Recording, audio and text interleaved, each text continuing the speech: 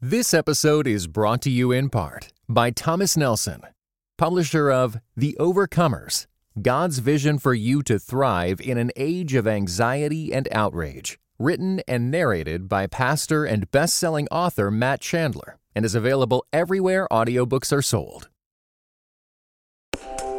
Welcome to the Table Podcast, where we discuss issues of God and culture, brought to you by Dallas Theological Seminary.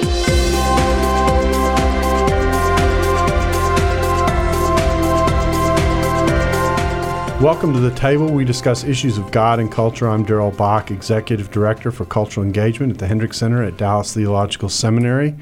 And our topic today is marketplace chaplains, and we're going to be talking about a ministry that exists. The name of the organization is Marketplace Chaplains. Hey, that was hard, wasn't it? Okay. So, and I have three representatives of the organization with me. Millicent Poole, who's Executive Director for Training. Yes. Thank you, Millicent, for being a part of this.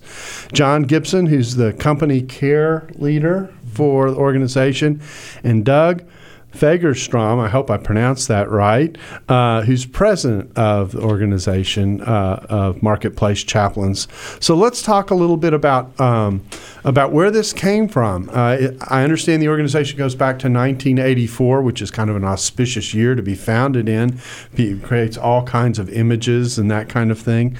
But what created the need for an organization like this? And tell us a little bit about the organization. Well, back in 1984, a military chaplain by the name of Gil Strickland had a dream. And his dream was, how can we bring this role of chaplain not into our armed forces or into the hospitals as we often know chaplain, but how could we bring that into the workplace, knowing that here's an incredible opportunity to reach what we believe is one of the largest mission fields in the world, and in our country, 120 million people, non-government employees get up every Monday morning and go to work, 70% of whom have no one in their life to talk to, much less a church or even a caring spouse at home. And now the chaplain shows up, builds and establishes relationships, and gets to share the love of God and their concern about family, friends, work, finances, health, whatever it may be, with these new friends as a chaplain to people who now have a name. And so you're hired by organizations, your people are hired by organizations that want to bring a certain kind of corporate culture to their business. Who turns to you for help? Well, we have companies all over North America that do turn to us for help. In fact, we like to say we offer hope and help with care and compassion to employees who don't have that. We pick up where HR leaves off. And so a company, it can be McDonald's, it can be a Fortune 50 company of which we serve. It can be that machine shop down the street with 30 employees, or it can be an attorney firm of 80 employees. They will hire us fee for service, and we provide chaplains for them 24/7, 365. Our chaplains come into that workspace every week to establish relationships with the employees. And then when an employee calls we actually have a CHAP app, and they can go to their smartphone and they can get their chaplain in just a few keystrokes, either by phone or email or text message, and say, Chaplain, we're down at the hospital. Would you come? Chaplain, I'm down at the jail. I need to bail my son out. Could you meet me there? I don't know what to do. Chaplain, could you meet at Starbucks? I just really need to talk. Now, Doug, how did you manage to get into this gig? Well, I'm the second generation leader from our incredible founder, and one day a headhunter called me up. I was joining ministry across the street from Campus Crusade for Christ, or now they call it Cru, with a church planting ministry. Had formerly been a seminary president, had been a executive pastor in 2 megachurches, and I asked the headhunter, "Why are you calling me?" And he said, "Let me read the profile." And I said, "You just read the last 35 years of my life, almost chronologically." But they were looking for someone this time who had a strong ecclesial background, someone connected to the church, someone who could bring a bit of theological perspective into the Christian worldview of our chaplain ministry. And, well, God brought us to Dallas, and it's been a wonderful, wonderful 2 years. So were you in Orlando previously? I was in Orlando, where it's hot and humid. Here it's just hot. That's exactly right. Exactly right. Yeah. Welcome to our world. So, yeah, exactly. But I left snowstorms in Michigan for a bit of hail here. So, you know, everywhere you go, there's something. That's right. That's right. You cannot escape the effects of the fall. It's just that simple. So, okay, Millicent, talk about what you do at Marketplace Chaplains. What's your role there? Well, I have the fun part. I get to train the new chaplains, and you just imagine you getting these new chaplains with all this excitement, all this experience, and they're ready to go into these companies. And so I like to we're looking at chaplains who have diverse backgrounds. First, they've been called to full-time ministry, but then they're also been prepared by God, but they have previous work experiences. So I'm looking at chaplains, former nurses, former accountants, former bankers, engineers, former chaplains. It's just fun, and I just enjoy working with them through our training program. We take them through different segments. We carry them through the Basic Skills course, which is an online self-study. And then we have a facilitator-led online training, which is focusing on the employee care program that we provide. And then the next step, we go into the systems training, where they're going in to report their activities. And then the last stage is the coaching. So that coaching phase is where they're taking all the curriculum that we carry them through and put that into a real life setting. By the time they finish this Dr. Bark, they are ready and eager to get into these companies. Okay. Now, how did you manage to land with your role in this gig? What's your background that led you into working with a ministry like this? Passion, the love of God, and grace. Before I even came to Dallas, my background has been accounting and training. After leaving and graduating from Dallas Theological Seminary here, I'm so proud to be a part of, I had a heart for ministry. It just deepened even more. And I followed Marketplace Chaplains for a number of years. And at the right time, at the right day, I just knocked on the door and God opened that. And so I have the best job because I have a passion for corporate training as well as ministry. Now, I'm curious because, when you were here at Dallas, what program were you a part of? What did you major in? Women's ministry. Okay, yes. Very good. And so, so I'm eventually going to ask, where do you get your chaplains and what kind of preparation they have? So so you have an accountant's background. You came to seminary and you ended up in Marketplace Chaplains. Accounting and corporate training. Yes. Okay. And so that, it's amazing how you start out. When you decide on the degree, really, it's hard for a 16-year-old to decide, what do I want to be for the rest of my life? Right, exactly. Okay, so that started out. But then God started to transfer my passions to corporate training. I come from my family of both teachers and educators. So I always had that teaching desire, continued to grow, and that's how I ended up to corporate training. Now, I've always served in ministry before DTS, Dallas Theological Seminary. I apologize. I'm so excited to be here. I'm just like a car on the racetrack. That's okay. That's okay. You'd have won the Kentucky Derby. Okay. And it just continued to, like I said, God continued to guide my footsteps to Marketplace Chaplains. I'm also an adjunct professor at Southern Bible Institute, where I teach women how to serve in the marketplace. And as God just continued to guide my footsteps, when the door opened, that's when I realized I was at home. Wow. Okay, John, it's your turn. You are corporate company care leader. Company care leader. Okay, yes. What is a company care leader? I mean, I thought that was a chaplain. Am I wrong? It is a chaplain. Okay. But I work with a team of chaplains at every organization that I go to, and there's 3 other company care leaders that are also in the Dallas area, and there's company care leaders all throughout the United States that take over different regions. And we do everything from recruiting to hiring. We'll meet with churches oftentimes to let them know what we do. We will often, but the thing that we do most is we work with the leadership at that company or organization. We help. Every 6 months, we do a report review with them. Everything's confidential in that report, but it is metriced, so they can see the different activities that chaplains do. So you're making sure the chaplain's connecting well with the corporation? Is that exactly? Okay. Exactly. All right. And how did you get into this gig? What's your story in terms of how you landed here? Well, I was a senior pastor before here, and one of the things I really enjoyed about that, probably the most that I enjoyed about that, is just connecting with people in the community and in the church, and having people tell me how hard their lives were going and things that were happening, and very, very deep, consequential things happening in their life. And I really just grew to love being with people and hearing that raw life. Here's what's going on in my life. Any words of wisdom? Can you listen? Can you help me out?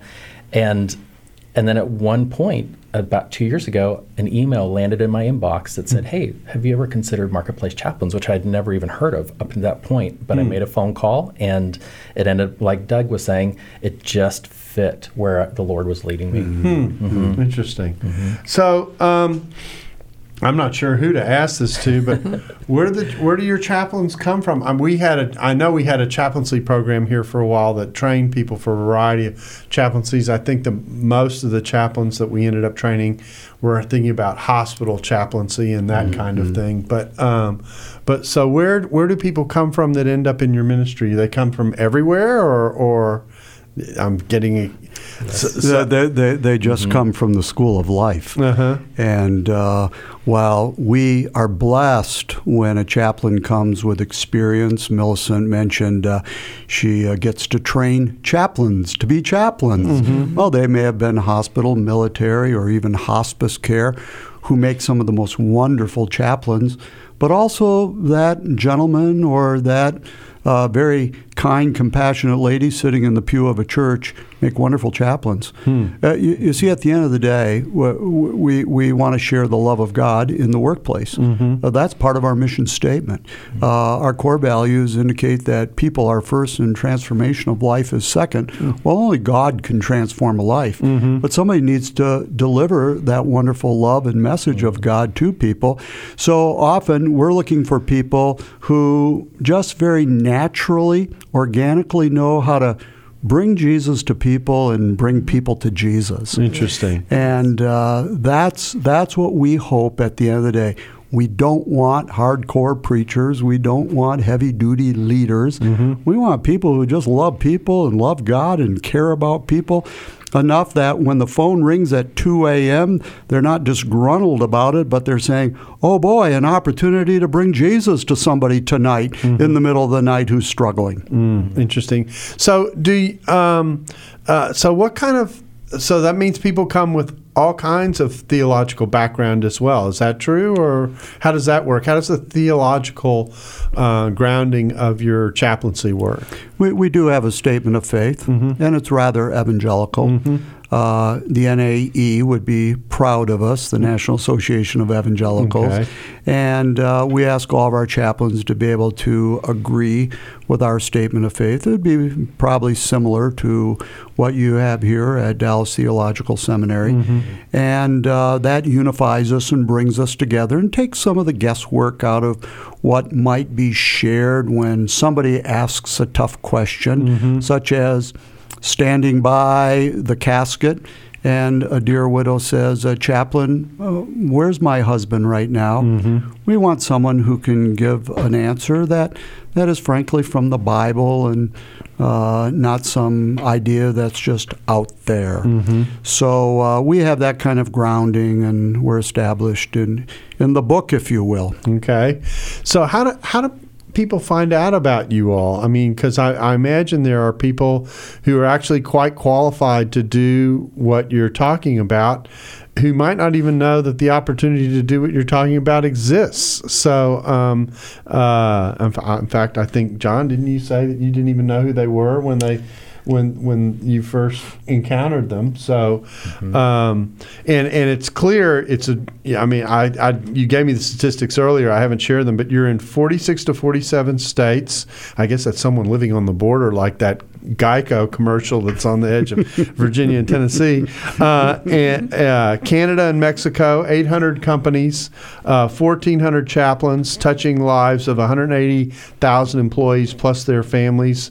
And you mentioned that you hear stories of people coming to Christ virtually daily. So obviously you're out there. How do people find out about you, and what kind of people are you looking for to be chaplains?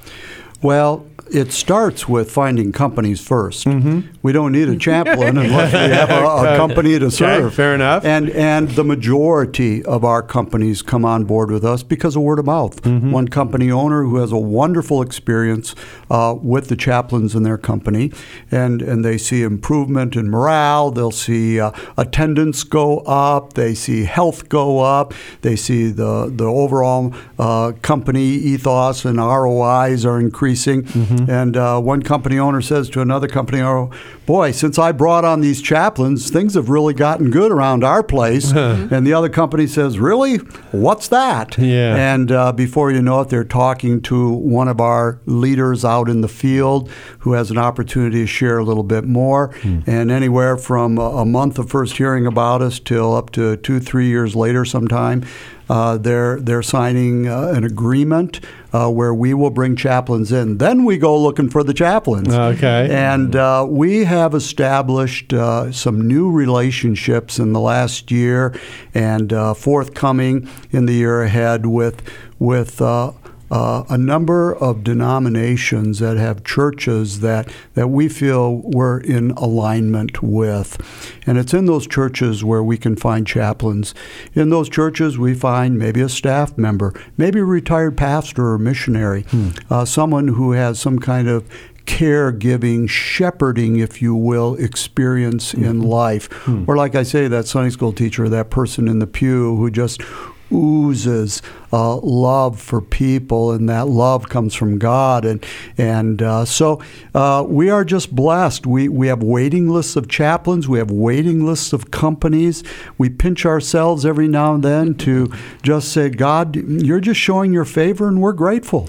So is there a matching that goes on then between the Absolutely. company and so you have, I take it you have someone who does that for you or helps to do that for you, a team? Guys like John, our company care leaders, and others will go in and we'll do a full demographic and even psychographic study of that particular company.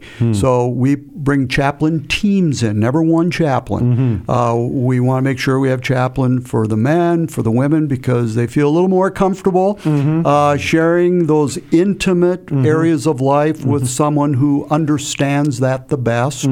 If a large number of people in that company speak another language, we will search high and low until we find someone who can communicate in that language, if English happens to be a second language.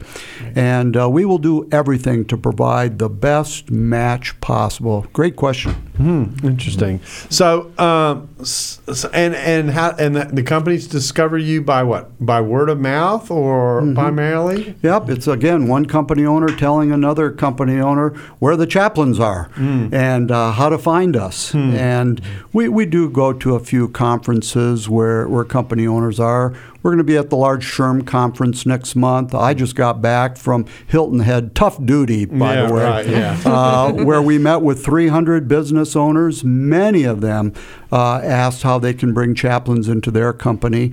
And so we're constantly out there doing our best one-on-one to make our needs known.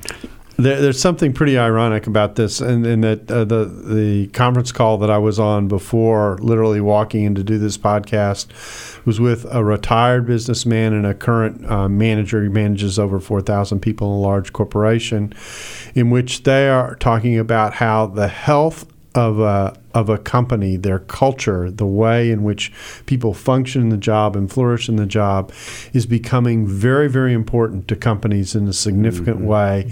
And this input of what builds for a healthy culture, how can people encourage one another, how can they flourish in their job, how can they function well which is exactly related to what chaplains would be discussing with people, is becoming a concern that really corporations are becoming focused on. Interestingly, particularly as younger people come along who don't simply want a job and earn a paycheck, but they want their jobs to be, in some sense, meaningful and satisfying. Exactly right. And so this is a very important and growing space, I take it, that exists. And my sense is that if we had gone back 30, 40, 50 years, we wouldn't have. This didn't really exist. Am I right about that, or did it exist informally, or? It was often a very informal situation where a company owner, their pastor would be retiring, and they said, "Pastor, would you come into my workspace? I'll pay you something every time you come in, just to love on my employees." And we've got employees that have issues, and they don't have a church. There's obviously those who have family members who die, and they don't know where to go. And so this happens all over the country, and still does in one-off situations. There's a number, probably 20 other companies that are doing what we're doing in their space in the U.S. So is there, I just thought of this question, so is there like a professional business chaplains organization? No. And it's that new? It's that young. Some have talked about it, and that's all they've done. I don't know. Maybe you can start that, and if you do, let me know, and we'll come for the free lunch. Yeah. So everyone's out there trying to do the best that they can, and that kind of thing. Yeah. It's so interesting. We say 180,000 employees, and some people go, "Wow." That's only 0.13% Absolutely, of the workforce. Yeah. I wish there were 1,000 organizations doing what we're doing. Our strategic vision and goal is to reach 1% of the workplace, just 1%. That's almost 7 times from where we are right now. To accomplish that is monumental. It's huge. And putting a chaplain in isn't light duty. Millicent maybe can talk more about some of the requirements. And there's a little phrase out there: "To much that is given is much required." We feel like we've been given much, and we feel that we're at the top of God's list of expectations as well to provide the best chaplain care possible. So the vetting process and everything is very important to us, as well as the quality training that Millicent is providing. This episode is brought to you by the Truce Podcast. I'm sure you've been there. You're at an event, a dinner, a small group, and someone says something like, "If you're a Christian, you have to vote Republican." That raises an interesting question. How did evangelicals like me get to the place where we just assumed we'd all vote one way? This season on the Truce Podcast, we're diving deep into the complexity of the 1970s and 80s to understand how evangelicals tied themselves to the Republican Party. It's a story that involves murder, corruption, redemption, and our need to be heard. I'll be talking with celebrated historians like Rick Perlstein, Pulitzer Prize winners Francis Fitzgerald and Jesse Eisinger, and some of the best guests I've ever had. Truce is the show that uses journalistic tools to look inside the Christian church. We press pause on the culture wars in order to explore how we got here and how we can do better. Subscribe to Truce anywhere you get podcasts or listen at trucepodcast.com.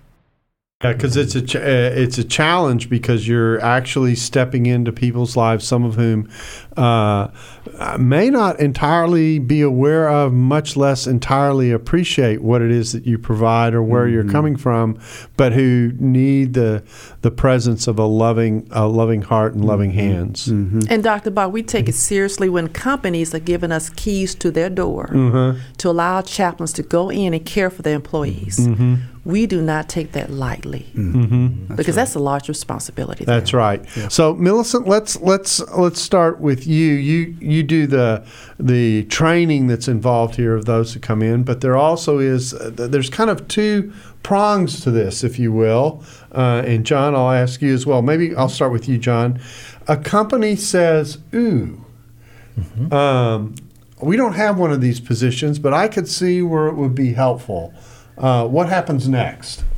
Well, we'll meet with them and talk with about what the company needs and how a lot of times when they ask us marketplace chaplains, they don't really know much beyond, hey, I talked to somebody for a few minutes and it sounded very interesting. It sounds like it fit our culture. And we'll just spend time with them fielding questions that they may have, and we'll present a layout of what it could look like on a daily basis for them of having chaplains in there serving their employees. And often it's very organic like that. They ask questions. We'll present what a marketplace chaplain does, and we just feel that. And after that, if they sense that it's a good fit, we'll just continue on with them. Now, when you sign on, I mean, I imagine these companies, because they're companies, they're not churches, right? So they've got people from a wide variety of backgrounds, right? Mm-hmm. Absolutely. So how do you handle that part of the equation? What do you tell the owner about what he can expect from the chaplaincy service in terms of the background of their people? It's a great question. We don't come in the front doors blaring Jesus saves. We don't do that. We come in and really we work with people employees every day who come into the workplace with a variety of needs. You'd be surprised at what people are dealing with at the workplace, from financial needs to they might be going through or starting to talk about a divorce in their family. They may have stress or anxiety. At the baseline, that's what many employees are going through every single day when we walk into a company. And you wouldn't know it because they're all doing their work, but somebody might have dealt with a death or a breakup or any manner of issue that any of us would face. Mm-hmm. We go in there and we serve them on that level. Sometimes they might just say, hey, I just need a friendly ear to listen, or would you pray with me, or do you have any advice, any resources that you could give me to help? And we really just help them with what they ask us for, and we help point them in the right direction. So you really place the chaplains to be there as kind of friends and ministers in the most positive, generic sense of that term. Absolutely. To serve people. And I take it if people really get in a tough bind, is there referring that you sometimes do in that kind of thing, if it's kind of above the chaplain's pay grade in terms of the challenges that they face? Well, somebody once quipped that marketplace chaplains are like the ambulance, not the hospital. We get people to where they need to go. And oftentimes we can sit down with somebody and over 1 or 2 times to talk with them, or just short conversations. We try not to tie up their time at work at all. We keep that very brief. But if we sense that there's long-term care that would be needed, we have a very complete referral basis with counselors, churches. Sometimes an employee might say, hey, I'm looking for a singles group. We know lots of singles group throughout the Dallas area. And we just help them place to what they need. Now, and if we've talked about, you're located in 46 or 47. Yes. I'm dying to know which states haven't bought in yet. But anyway, so an owner approaches you with an interest, and you explore that. You determine the fit, and then you go about the process of trying to match the company to. And I take it there's more than one chaplain who goes into a company once you sign on with the company. Exactly. Always male and female, and sometimes it's a very large company. It requires more chaplains to take care of. Is there a ratio that you try and go for, or do you just, is that something you feel out? We have a metric that helps us to establish that, so we can go in and we can say, here's how many chaplains that will most likely be the right fit for that company. And when they go in, are they there? Are they like an employee of the company, or how does that work? Are they there every day? I guess that is the part of the question I'm asking. Sometimes when those relationships really grow, you feel like an employee of the company. And we start off, we do a startup meeting where a lot of times the organizational leader, the president, HR, owner will have a meeting where we all come together in one room. We introduce and lay out what we do, and then from there, every single week we go into the company location, and we get to know their name, their pets' names, their families, things that they're dealing with, as they're comfortable with sharing. We never force a conversation; it's always what they're comfortable with sharing. So some employees, we might just say, "Hey, how you doing?" and that may go on for several weeks and months, and then one day they may have a need and say, "Hey, chaplain, my mom's in the hospital," and we'll say, hey, would you like myself or one of our chaplains to go visit your mom in the hospital? And invariably, yes, we'd love that. So is a chaplain assigned to a company, or is a chaplain connected to a variety of companies and is there a certain day each week?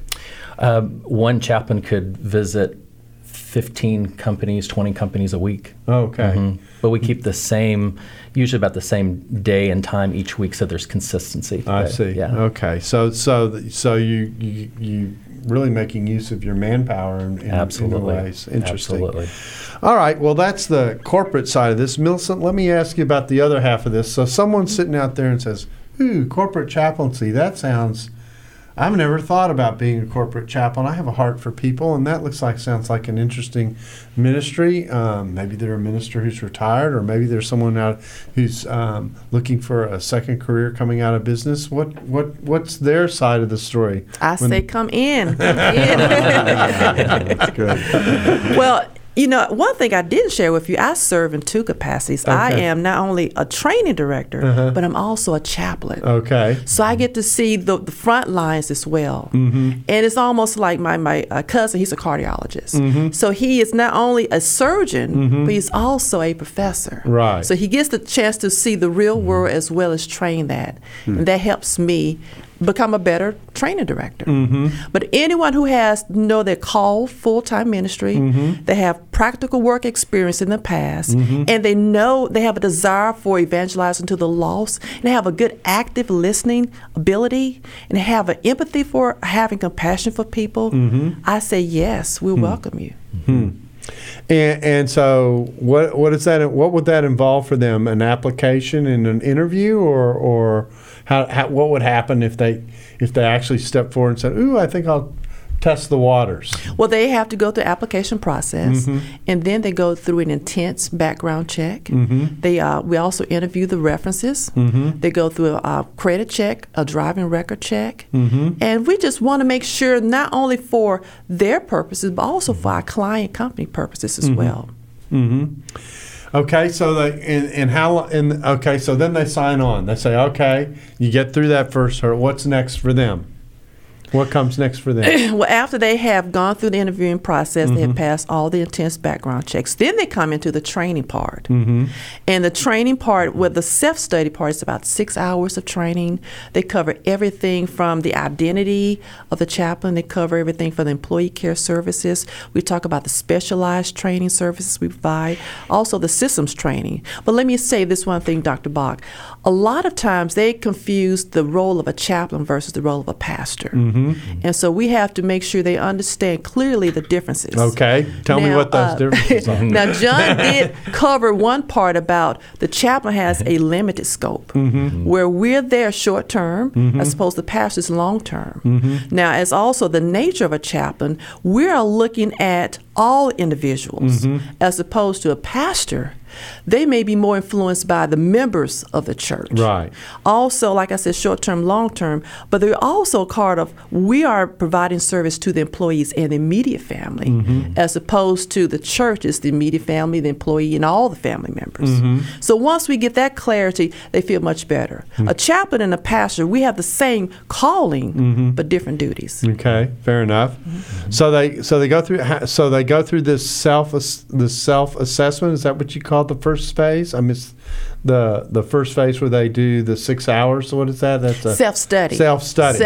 Okay. Yes. And then after that, what comes next? Then it comes into, we take the highlights of that self-study, the core essentials that will make them effective in the company. So we cover everything, like I said, job-related issues. We cover the type of conversations that you have. There are different types of conversation. You have your small talk. You have your elevator pitch. How are you doing? How's the weather? Then we go into the positive relationship building conversations. So if I walked into your office, I will notice the pictures on your wall. I said, "Oh, Dr. Bach, that's wonderful. Is that your daughter there? Is that your dog?" Oh, anything that gets me interest into your life. Right. That helps me build that open door, because our whole purpose is to build credibility, to build that trust level, to make you feel you have a safe place, a friend to talk to. And then we get into, okay, we come in week after week, building that relationship. At some point, Dr. Bach, you're going to feel comfortable enough to say, well, you know what, my son was going through an issue. You mind we talk about that? Or I may come back from the previous week and you talked about your son. I said, well, Dr. Bach, how is your son doing? And you may say, oh my gosh, you know what? last week he had a rough time at the football game. And that's what we call a confidential discussion. Shouldn't have fumbled that ball. Well,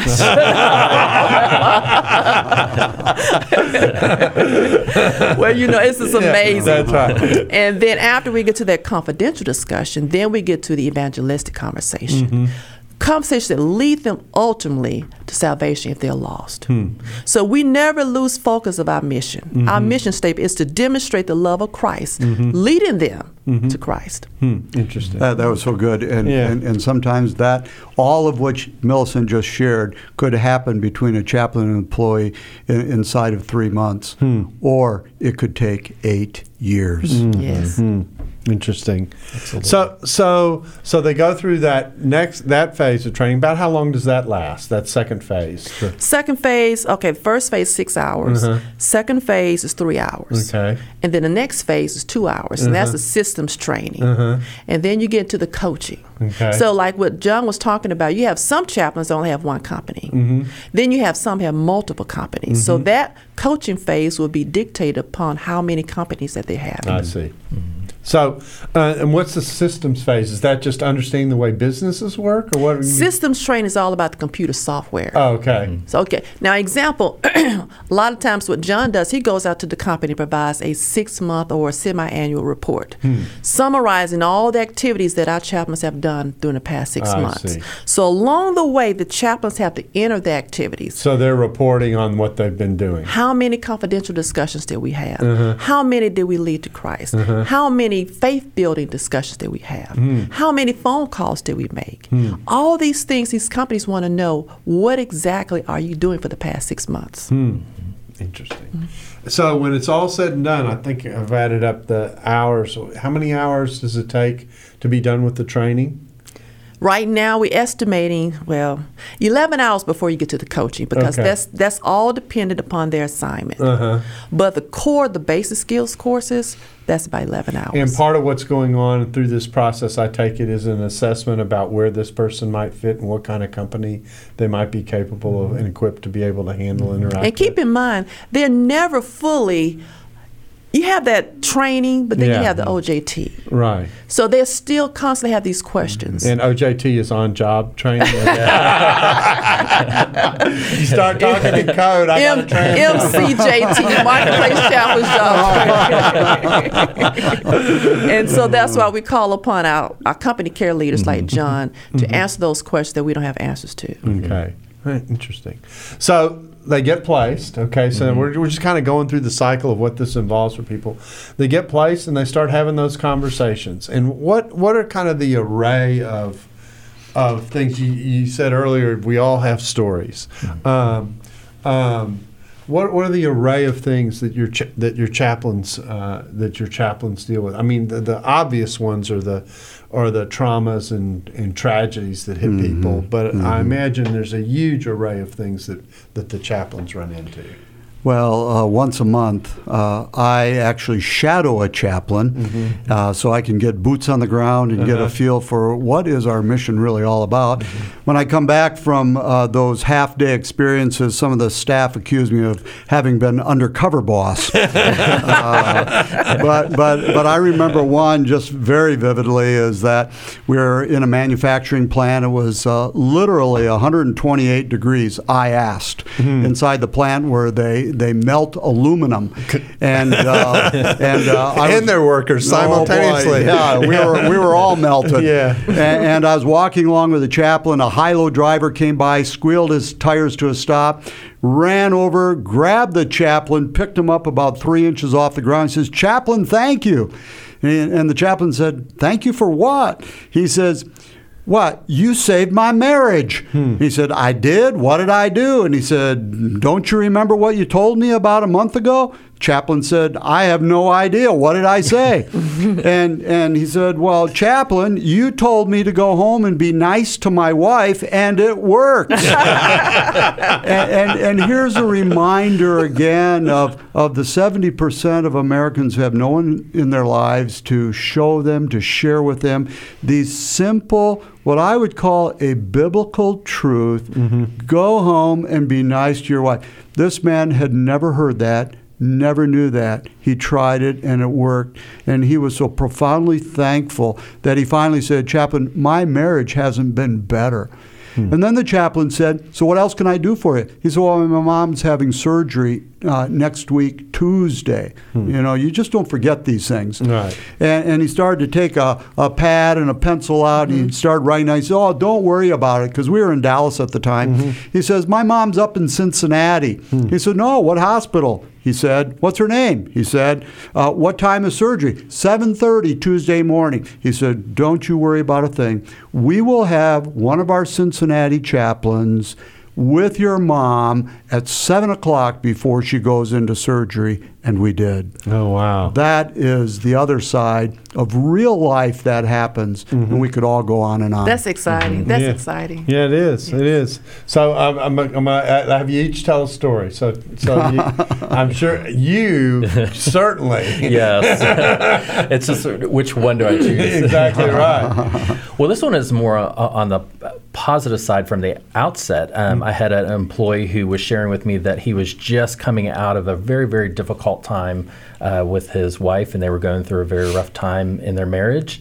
And somebody had just happened to send an email that there was a marriage conference going on in a different state. And I just thought, I'll send it to him, see what God does.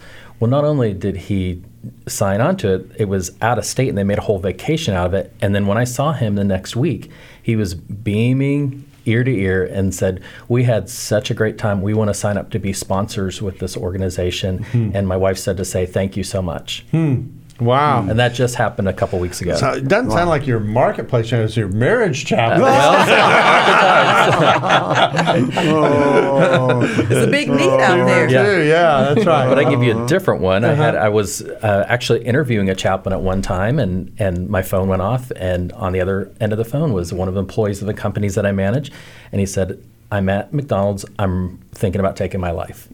So I dropped everything and went to meet him for the next 2-3 hours. And it's just like that. It can be like that. It can be something simple and positive, like just helping somebody along the way. It can be a crisis moment just like that where you drop everything. Exactly. Wow. I was following a chaplain one day, and we were in a McDonald's in the back room, and this lady pulled away from the fryer for a moment, and she said, "Chaplain," she said, could you join me and my husband down at the jail? Next Friday, my niece is going to be arraigned, and we just don't know what to do." And the chaplain just took out his calendar and said, "I will be there. You just tell me what time." So it's all of life. Yeah. Millicent, you got a story for us? Yes, I do, matter of fact. Okay. Well, it's amazing how God leads you to certain situations based upon your past experiences. God prepares you for certain things. And so tends to be, I am attracted, God draws me to mothers who have parenting challenges. Not to say I have parenting challenges, but in this scenario here, one of the mothers, she's a single mom, has 3 daughters, but she found out that one of her daughters was cutting herself. And she was just overwhelmed. And so we went away to take a break, and we talked about it. And from there, I talked to her, more or less listen to her concerns, because you always want to just listen. As much as I'm a motivator, I love to motivate. Say, you could do better. I know you could do better than that, but no, I just listen. And as she just downloaded everything, then I said, okay, now we need to get a plan together. So I said, well, why don't you look at a counselor for your daughter? Because obviously she has some things bound up in her. She needs to just get out. Because if she's taken out on her body, there's something deeper that she needs to get out of. And she had her daughter go to a counselor. Everything started getting so much better. So my next couple of visits, every time I see her, I say, "You are such a good mom. You are such a good mom." And I hug her. Women love to hear that. Sometimes we don't hear it all the time. And so that went on for maybe about a month. Then she called me about a week ago. And she called me, and I was driving home, and she said, "Millicent, I found out my other daughter is cutting herself." And Dr. Bach, it was just like a flood just came over me. So I pulled over and I talked to her. I said, okay, we need to identify what was the issue over here with this first daughter. And then let's talk about the issue with the second daughter. Two totally different issues. But when you see one sister do one thing, the other sister tends to take on the same tendencies as well. And so I gave her a game plan. And so I said, because you need to do this before you go to bed tonight, because if you don't get your second daughter into a counseling, you're going to go oversleep tonight and wake up the next morning with the same problem. I said, now make sure you text me tonight that you did get your daughter into counseling. She texted me. I said, well, great. I called her the next day. I said, how everything going? She said, well, great. She said, Millicent, thank you so much.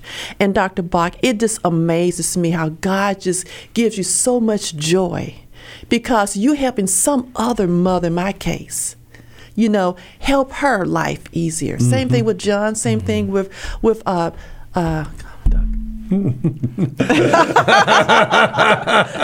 Ferguson.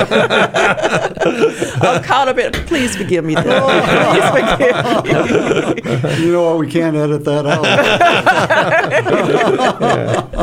But like I said, I really get excited about what God has called us all to do. Everyone who has a compassionate heart, they want to help others, and we get the opportunity to do this. That's good. So, if someone is kind of encouraged to think about this as maybe something they could do, what advice would you give them? What would you say to them as they're thinking, listening, and going, "Ooh, that may be something I might be interested in"? Because I imagine some people would go, "That sounds interesting, but I'm not sure whether I'm really cut out to do this or not." Well, the simplest thing to do is just email us and go into our self-serve system where they can begin the first application process. We actually have a double application process. The first really just kind of vets them, and it's really more for them than it is for us. And it helps them understand if this is really something that they ought to pursue. And we walk the journey with them. Just because somebody applies doesn't mean they'll be a chaplain. But we would love to have that conversation. They can go to marketplacechaplains.com and you'll find us. There you go. And there we are, and they can begin the process by clicking on that little box that says, I want to be a chaplain. And the headquarters is here in Plano, but does everyone contact you here in Plano, or do they contact you elsewhere? Well, the contact may begin locally, whether they're in Connecticut or Michigan or California. But ultimately, to begin a formal process, it's an online contact. We just happen to get it here in Plano, and we respond from Plano. But it's strictly online to begin the process, and then someone locally will actually end up meeting them and interviewing them and walking through the process, asking their personal questions. Well, I thank you all for coming in and helping us find out about what Marketplace Chaplains is about. We thank you for joining us on the table, and we hope you'll join us again soon. Thanks for listening to The Table Podcast. For more podcasts like this one, visit dts.edu/The Table. Dallas Theological Seminary. Teach truth, love well.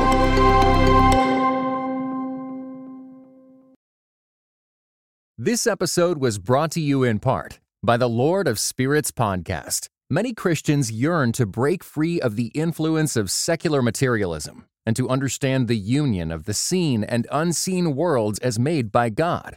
What is the spiritual world like? Tune in wherever you get your podcasts.